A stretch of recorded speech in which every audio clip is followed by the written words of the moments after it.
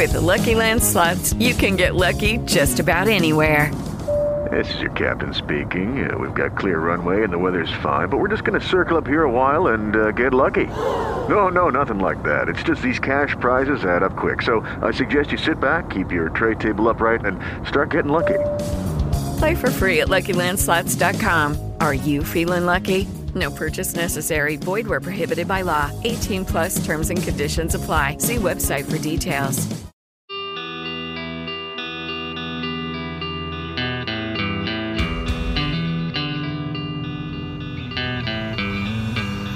You have a warrant for your arrest for the murder of William Little, who was the gas station attendant. But you're wrong. From NBI Studios, this is Truth and Justice, a crowdsourced investigation in real time. I'm Bob Ruff.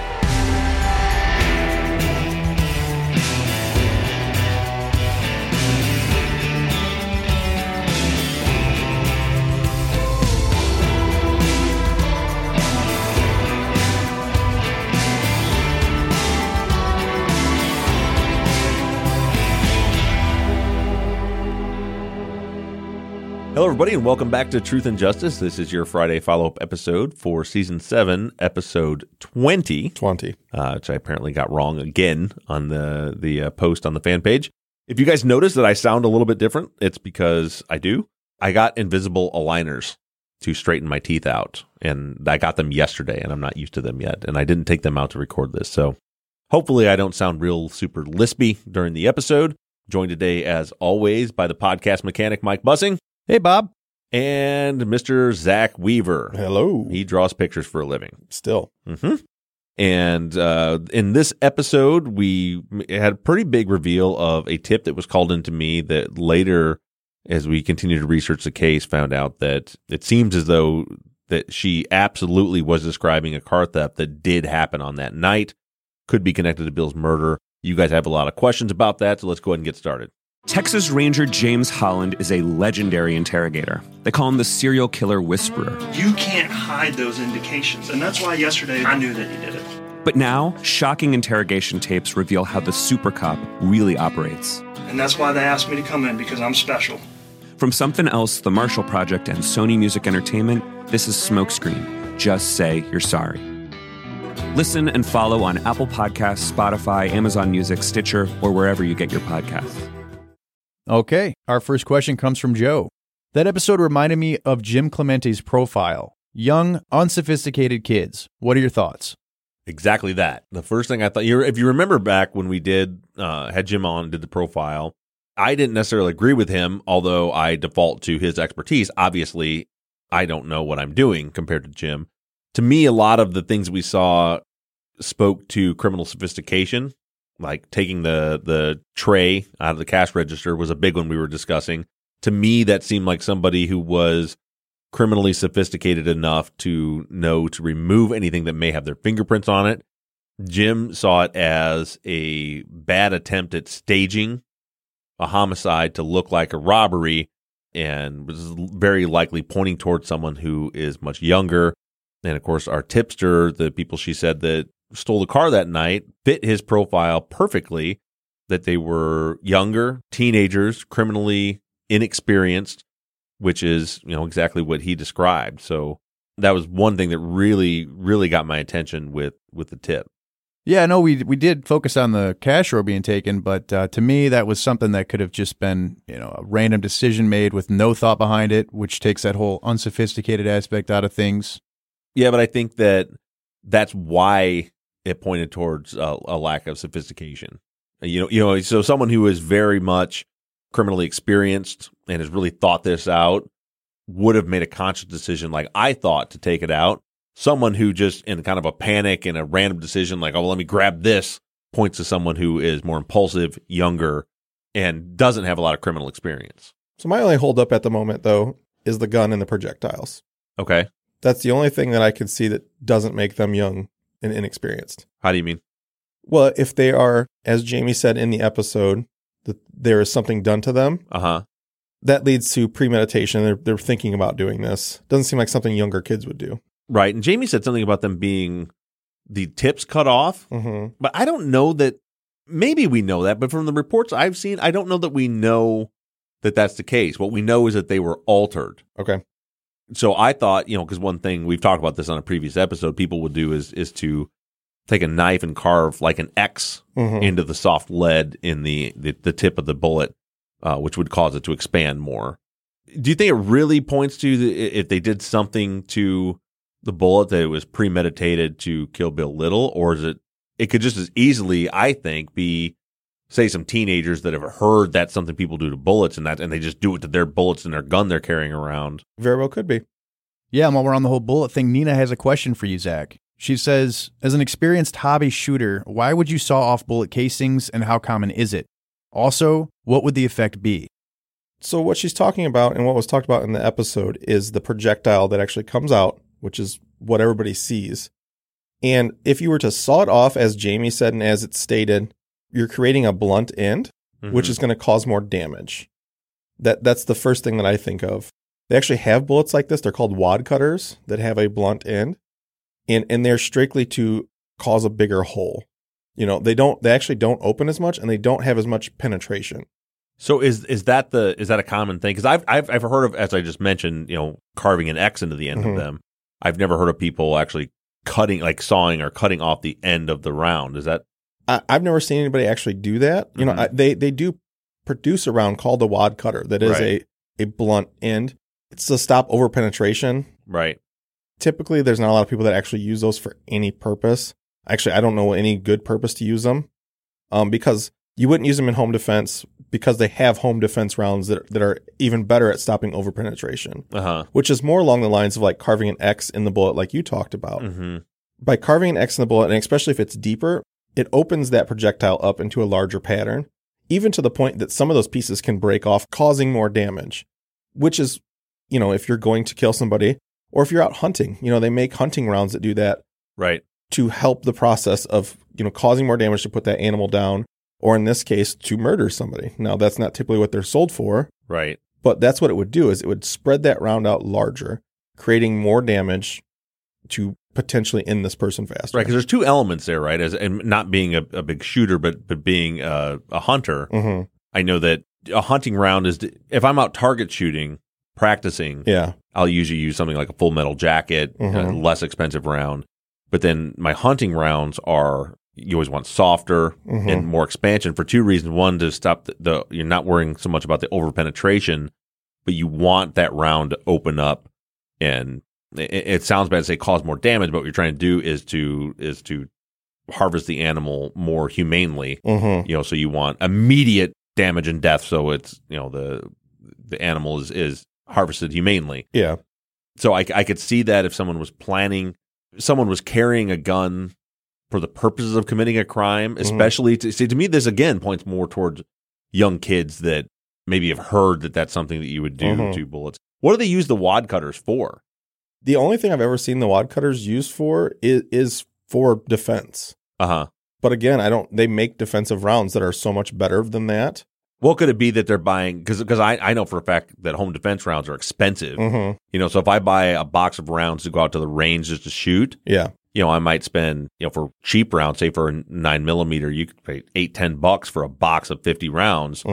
But for a box of home defense rounds, it's basically $1 a shot. For a box of 20 is going to be $20. So I wonder if it could have something to do with that, which again I think may indicate younger people, if they're buying cheap bullets and then modifying them to be more destructive. Very well could be. And again, we have to realize too that these are 22s. This is a 22 long rifle bullet is what's shot. And now I'm going to say that I don't know how many people know firearms. It's called a 22 long rifle. That doesn't mean it's shot out of a rifle. That's just the actual caliber of what it's called. Right. With that being said, the projectiles are typically just lead. They're not coated in a 22, which means they are easier to manipulate, which, like you said, could lead to being younger, and just hearing that they could do that. Right. So I'm really torn back and forth on this. Well, and it's interesting because a 22 I've always thought was an odd choice, which again points to someone probably less experienced. Yeah. Because a 22 is such a small round.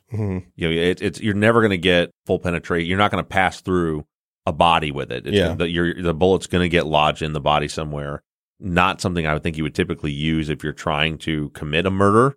Although I guess there are some advantages. One is they're quiet, Mm-hmm. and two would be just they're cheap. Yeah.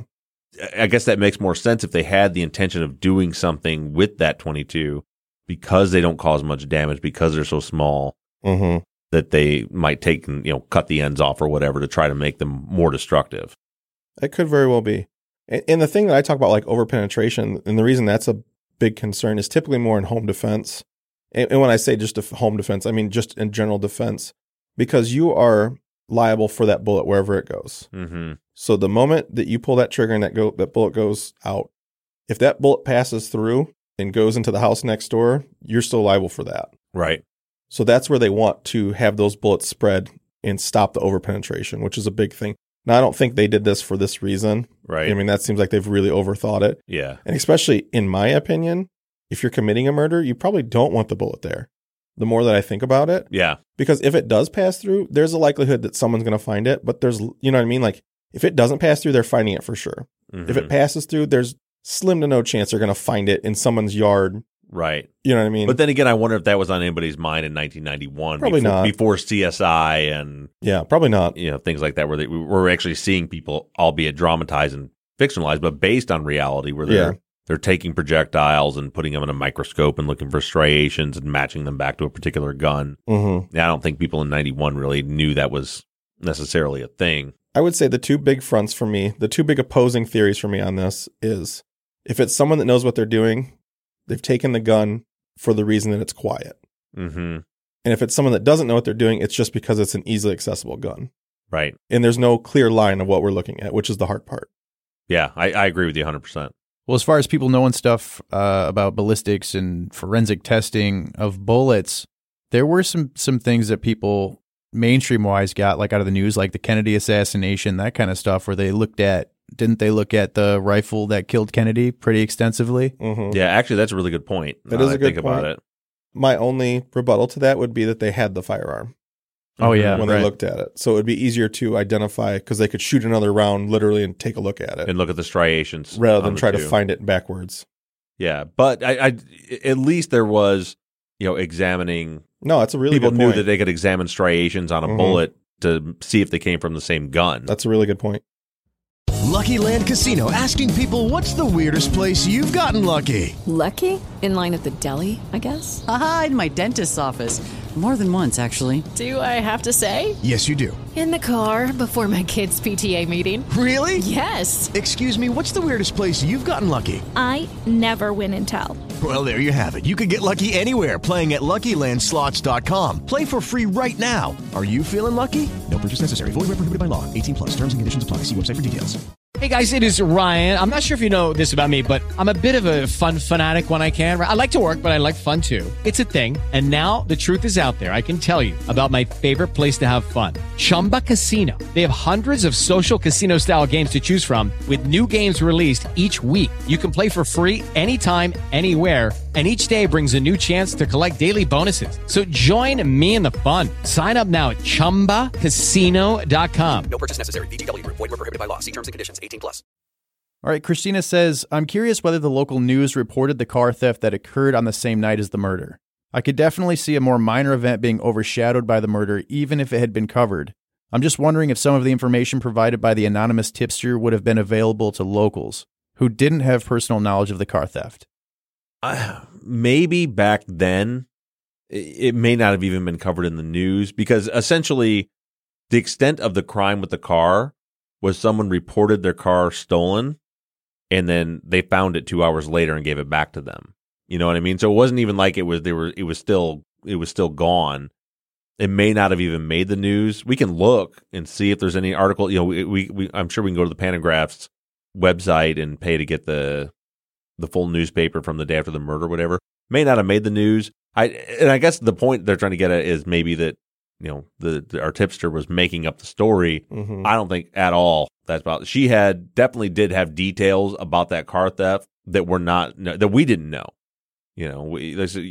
And again, for her to point, the big one that caught my attention was, and you can hear in the conversation that I didn't have all the information yet. I hadn't looked into anything about this car yet. So like when she's telling me it was on Grove Street, it was Apartment Mart, I'm taking that information, and then later, I'm digging into the little bit we do have about the car, and sure enough, because I thought maybe it was another car that was stolen, but sure enough, the one car that was stolen that night that we had the dispatch report on says it was taken from 1005 East Grove Street, Apartment 1, which is Apartment Mart, the same place she was talking about. So she just had to come up 28 years later with this information. There's way too many details that not only did she get right, but weren't readily, certainly not easily available to anyone.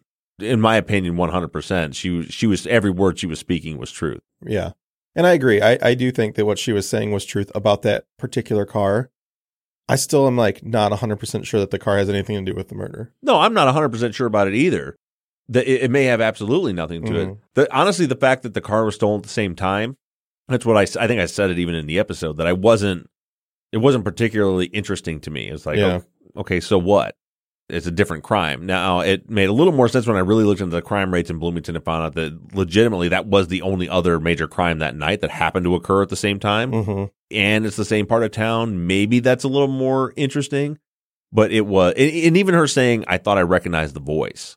That's 28 years later. That's tough. Not to say that she's not right. But, and it would make sense if these guys knew Bill and knew about the murder, that they might have made a call to somebody like that. We always thought it sounded like a young person, maybe even intoxicated a little bit. Really? That's what I was going to say, was to me that person on the answering machine wasn't a teenager. It sounded like a grown adult to me. Oh, really? See, I guess we never really discussed it. I always thought like teenager. Really? Like somebody Bill's age. Man, that's crazy. I could go either way with it. I mean, it sounded like an adult male, but you're an adult male at 17, 18 years old. Right. And voices are different. Yeah. So it's hard to say. Yeah. I guess that was just my own bias. I guess I always thought it was somebody young. But the answer machine was a big part of why I really thought maybe there's some connection. But the big thing was, how did they know the details of the murder before it was reported? Yeah. And that's what, obviously, and you guys, those of you that are longtime listeners know that, I'm not expecting people to remember exact times. And if somebody tells me an exact time from 28 years ago, I'm less inclined to believe them, because that's not how our memories work. It's not how our brains work. So you heard me asking her, was it dark out when they got back? Do you remember, if you can kind of picture the moment, was it dark? And then things like, well, did you have a curfew? When did you have to be home? Because that's something I had to be home at 10 o'clock. I know I was home on time. I was home early because she remembers them telling her to leave before she was planning to leave. And so her thought of maybe it was around 8:30 or 9 sounds about right. At best, I think anyone could know at that moment would have been that something happened at the Clark station. Yeah. But to know that Bill Little was shot and killed, now granted, at first they said Bill Little, but then when I asked her about it, she said she can't remember if they said his name. She thinks they said the name, or if he was shot, or if he was just killed, so some of that, because again, the way the memory works, her mind could have filled in some of those details later. Yeah. And maybe it's just me being picky. I don't know about the shot versus killed thing. They said that, my friend Bill Little was killed. Right. How do they know he was killed? Did they stay there? Did they check him? I could see him coming and saying, my friend Bill Little was shot, if they were part of it. Right. Because, if I was going to shoot somebody, I'm leaving. I don't know if they're surviving or not. But that could go either way, too. I mean, a lot of people also would just assume if you get shot in the chest, you're dead. True. Very true. I don't know. It's just the way I think, and that's why I vocalized it. But that's the way I think is, I don't know that I would say that he got killed, because I was just getting the hell out of there. I don't know. Right.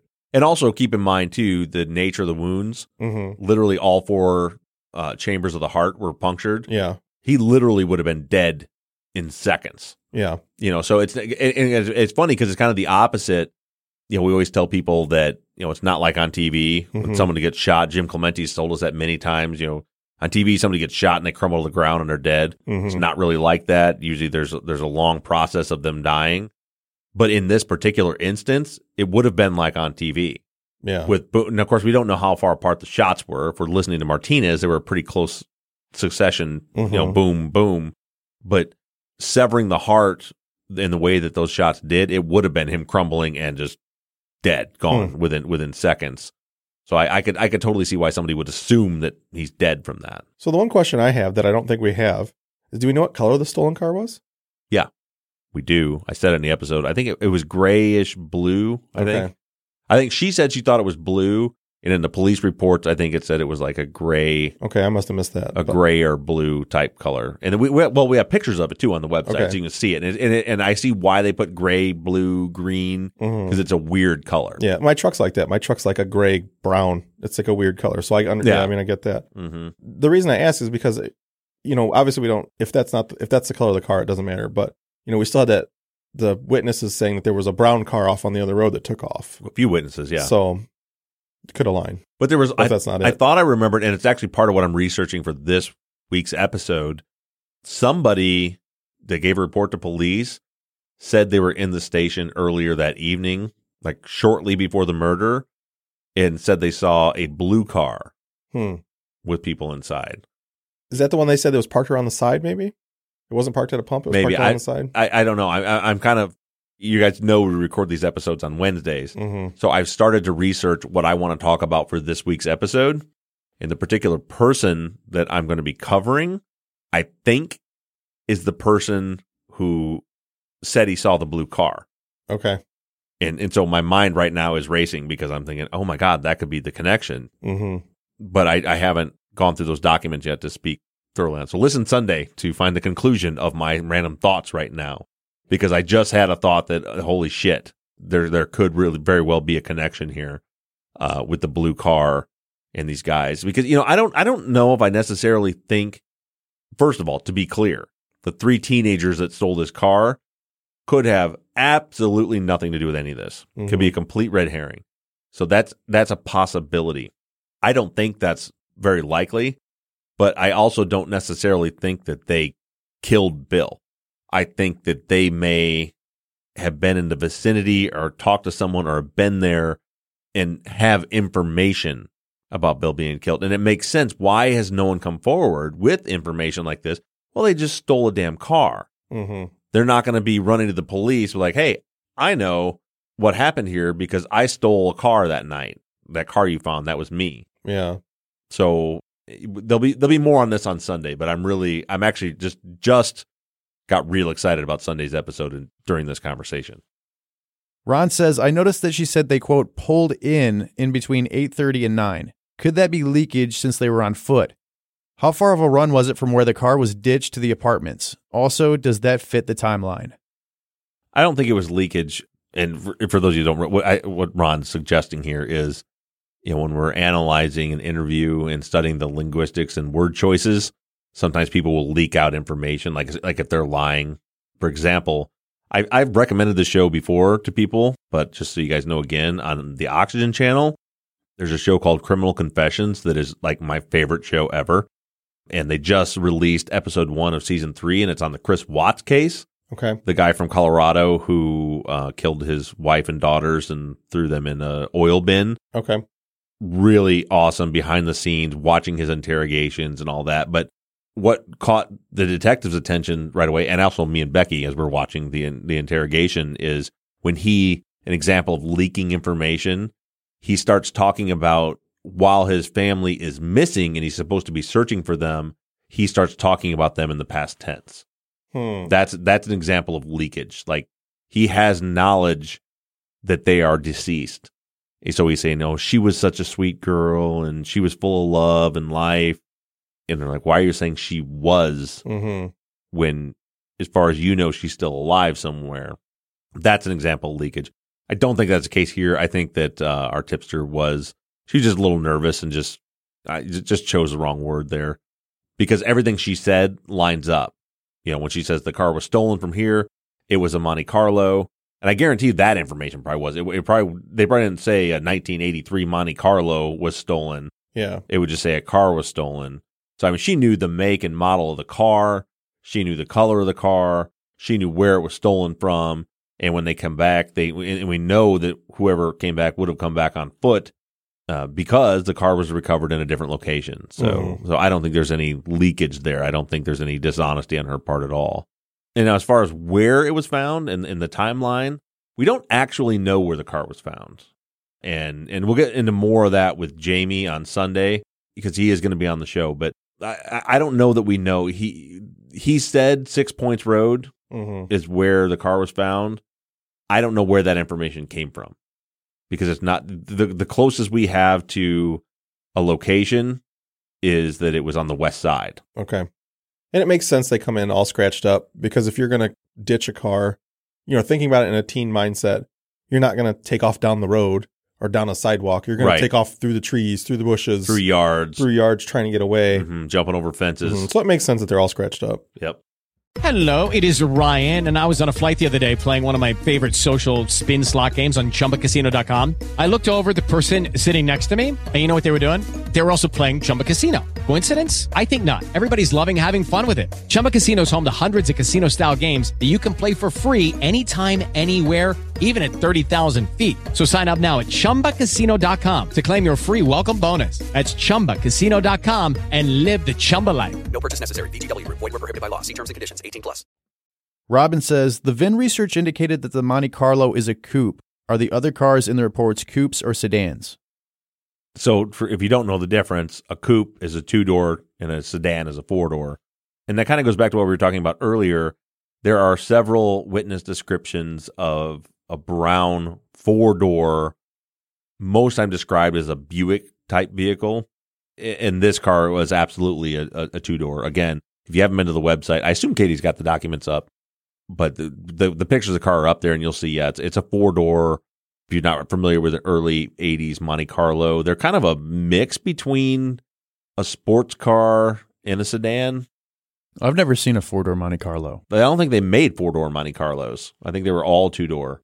I could be wrong about that. I'm not a big car guy, but they're an interesting body style because they're not like the old muscle cars, like the Chevelles or Novas or whatever, but they're not really a sedan. They were kind of sporty and muscly, but still kind of a family car, kind of in between there. But they definitely wouldn't be mistaken, I don't think, as a 4-door Buick. Ugly cars. The Monte Carlos? I think they are, personally. I always wanted one. Really? Yeah. When I was in high school, I wanted to get an old Monte Carlo and like put a scoop on the hood and make it into like a race car. Yeah. I don't know why. I think it's because everybody else had Chevelles and Novas and stuff, and so I wanted to be different. Dawn says the two people who stole the car, were they old enough to drive? They were. She said they were probably between 17 and 19, a span between the three of them. Leslie says, have you made any progress with locating the two young men who stole the car, and do you expect to interview them? Well, it's a little tricky because I need to get with Jamie's attorney, because normally, yes, this would be when I would be personally trying to track these people down and interviewing them and getting more information on them. But given the fact that Jamie's case is active in the fact that Tara Thompson is working on building his next filing, I turn the information over to her, and I know they have investigators. So I need to check and follow up with them and say, if they have investigators actively working on tracking these guys down, then I need to let them do that. And if they're not, then and I get a green light from her, then yes, I would love to interview them. Sandy says, do we know who owned the stolen car, and was there a .22 in the car when it was taken? I doubt there was a .22 in the car, because that would have been a massive red flag, and they would have compared the bullets to that gun. We also don't know who stole it. It's weird. So I did say, Don McElhaney pointed out when I read off the VIN on the episode, which is some of our home sleuths that are listening that were writing information down and starting to research, which thank you to a ton of you who have been working on this. I said the VIN number wrong for the exact reason so I said I and O or L and O a couple times. And Don said they never use the letter L or the letter I or the letter O because they're too easily mixed up with the number 1 and the number 0, which is what I did, was mix them up because they look the same. So wherever I said I or L, it's a 1, and when I said O is a 0. But the original investigators prior to me did have the correct VIN, and they had run it through like Carfax, and they've tried with the Illinois Secretary of State to get. Nobody has any records on it. We cannot find who owns this damn car. So I'm hoping, one of the reasons I wanted to talk about it is I'm hoping that there's enough of you in the Bloomington area. If you maybe go on our website I guess this is homework for any of you that live near Bloomington.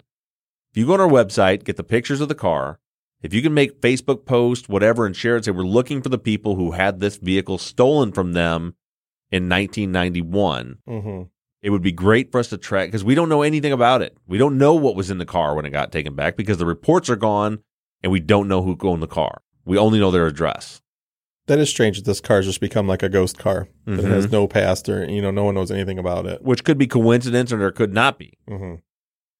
Summer says, did the crime scene techs leave in the middle of the investigation to go process the stolen car, or were they finished? Seems odd to leave a murder to process a stolen car, unless the investigators believed there was a connection. I know they went that night. I think my guess is they were wrapping up the crime scene investigation, and then they left to go and investigate the car. But again, we don't know. All we have is that blurb that's on our website that I read in the episode from the report. That's all we have. Wendell says, a couple people have asked about this already, but I'd like to get specific. The police report you read says that the car was recovered on the west side. Jamie said something about the car being recovered on 6 Points Road. Both of these sites are pretty far, up to 2 miles, from the Clark station and the apartments. However, there is a note in the police files about a witness who saw a parked car with its headlights on in an apartment lot behind Domino's Pizza. As we know, the Monte Carlo was found with its headlights in the on switch. With the help of some of the Bloomington residents on this page, meaning the fan page, we determined that in 1991, there was in fact a Domino's Pizza 2 blocks north of the Clark station, at the intersection of Linden and Emerson, right where Freedom Oil sits today. There's also an apartment complex next to it, fitting the description, and it would be within range of the neighborhood canvas. Are we certain that the car was recovered off 6 Points Road and not in the Domino's Pizza parking lot? This could have a significant impact on any timelines or scenarios we develop.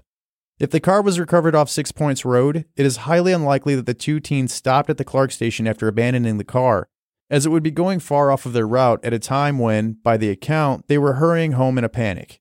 This makes it possible for them to have been at the station around the time of the crime and would fit a scenario where they fled in a panic and abandoned the car. However, if the car was abandoned at the Domino's Pizza, their route home would take them directly past the Clark station, and it's possible that the police were already on scene, allowing them to hear about Bill's murder secondhand. So, to echo everyone else, do we actually have a documented record of where the car was recovered? These are all really good points, and like I said, we don't know, at least I don't know with 100% certainty where the car was recovered. That's a great find about the car being found with the headlights on in the Domino's parking lot. I don't know why that would have been noted unless it was probably the stolen car. And you're right, on the map, if it was found there, they could have just walked by the Clark station and got the information like that. So again, it could be that these guys had absolutely nothing to do with anything. They just happen to have some knowledge of it because, if they walked by at 9 o'clock and Bill's parents are there and, what happened and, everybody around's talking, that it could be something as simple as that. But the only way we're going to know that is if we actually track them down and talk to them. The problem I have with that, though, is if you just stole a car and abandoned it, and you're walking home, why would you go past the cops? I was just halfway through your sentence. I thought, yeah, you would have probably. If you saw cops, you're going, you know what I mean? You're going down the alley, you're going away from them. Right. Just as a guilt. You know what I mean? You're like, oh shit, they're here. Well, they're looking for you. Yeah. Because it sounds like they ditched the car because they saw a cop car. They at least think the police are looking for them. Mm-hmm. So, yeah, I can't imagine they would intentionally go to a crime scene with police everywhere. Yeah. Yeah, it's a really good point. All right, Chico says, with the revelations on this last episode, are we coming to a stage where we're going to stop the podcast again? Do we already have a new case? That's a good question. I don't have an answer for you, a good answer. Definitely not right now. As I mentioned, at the beginning of the season, I said that the season will probably be shorter. As I mentioned a couple weeks ago, I think without new leads, we're going to get to the point where we're probably going to wrap, at least for now, as we've done. We've done that with previous seasons, where when we get to a point where there's nothing new to report, we'll move on to another case, and then when new information comes to light, then we'll come back to it. And that's we did that with the Melgar case, and there has been a ton of new information in the Melgar case, but we can't talk about it yet because the CIU is working on that stuff. So I don't know. As far as do we have another case? No, we don't have another case, but we do have, at this point, 3 cases that were considering. A couple of them that the Innocence Project of Texas has come to us and requested our help with, and another one, through our case submission that we're interested in. But a lot of this has, and I'm sorry for being kind of so open about this, and I would love to give you guys an exact, this is what's going to happen. But to be very transparent and honest with you, the release of the Oxygen TV show, our TV show on the West Memphis 3, is playing a part in this. What I don't want to do is to end season 7, start season 8, and then the TV show start, and then stop season 8 to go back to season 5 as promised, and then go back to 8 again. So, the hope is that we will conclude season 7 right as the Oxygen show airs, and then we'll go back to season 5 again. And that question gets asked 200 times a week. When it's going to air, I don't know. So where we were at with the show was they originally wanted to air it in the first quarter of 2020. So, sometime here, beginning of the year, January, February, March, coming up here. Then when they saw it, when Oxygen saw it, they loved the show. They were super excited. They wanted to put it on the air in October. That's why I said I thought it was going to be in the fall. But the way this works is they have to have an open time slot to put it into. And there was some weird stuff with our audio mix we had to redo. We submitted it, and then we had to redo little stuff like, they wanted different music for the score or things like that. So we had to redo the audio mastering, resubmit it back to them in September. By then, we had missed our shot for that October slot. So as far as I know, it's going to be first quarter here like they originally stated.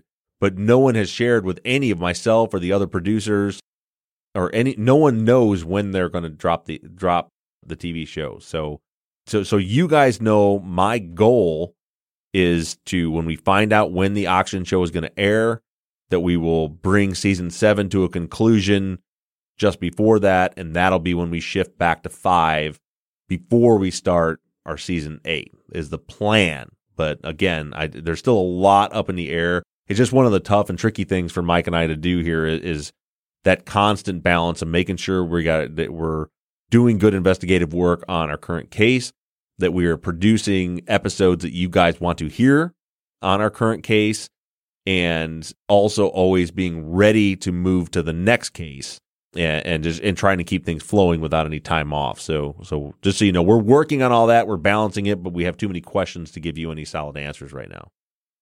All right, and our last question comes from Rebecca. Have you talked to Jamie about the tipster's information directly? If so, what was his response? I have talked to Jamie about the information that she gave us, and we had a really good discussion about it, and that information will be revealed in Sunday's episode. So make sure you tune in 2 days for episode 21. Thanks, everybody. Thanks, guys.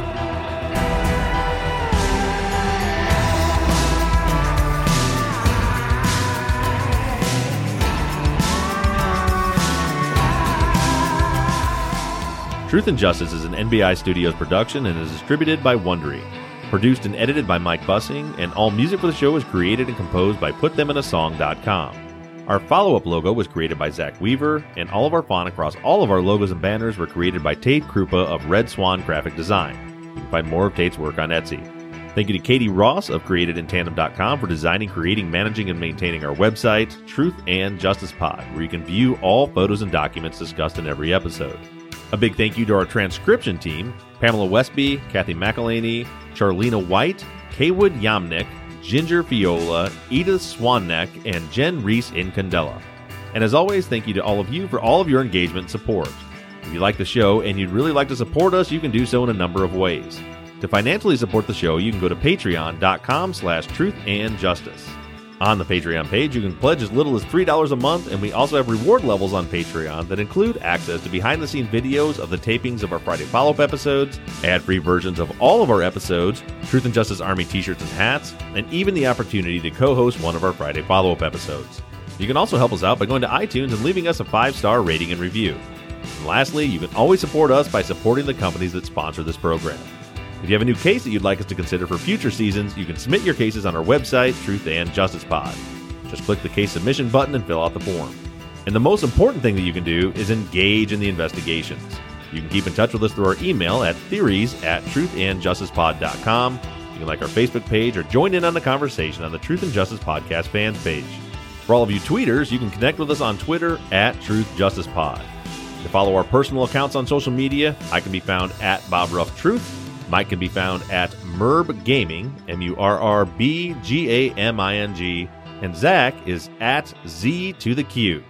And don't forget that we always have our 24/7 voicemail line open for questions, comments, and tips on our cases. That phone number is 269-224-2833.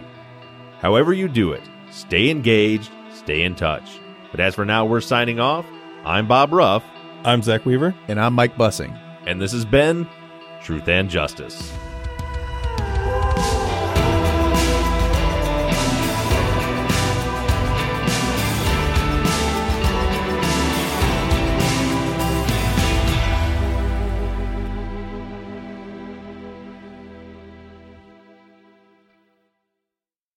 For the last 9 years, I've had the Ruff family Christmas party. I'm like, what the heck? And it, I'm trying to get comfortable. I'm trying to do something different. It's a blast. There's a theme every year. I'm just going to keep talking over Bob. We've done the Griswolds. We've done TV. We did superheroes one year. I was Robin. You were Batman. I know. It was so good. We did Adam West Batman. Like, I wore the blue unitard. Oh, jeez. Like the old school Batman and Robin. That's I don't right. feel comfortable like this. Why not? Just trying. You're leaning too hard. I don't know what to do. You guys are trying to change the subject. This year, the theme is 80s Christmas. I have a kick-ass costume. It's going to be awesome. Zach, I love your shirt. And it's a nice one, isn't it? It's comfortable as hell. And Mike this year... Go Bridgman. Go Bridgman. Mike this year says he's not coming to the party, but he's coming to the party. Tell him why, Mike. Look right in that camera and tell them why you're not coming to the party that you've always attended. Just don't answer, Mike. Listen. Just look right in the camera. This argument has been going on for an hour and a half. Yeah. An hour and a half, easily. I have to return some videotapes.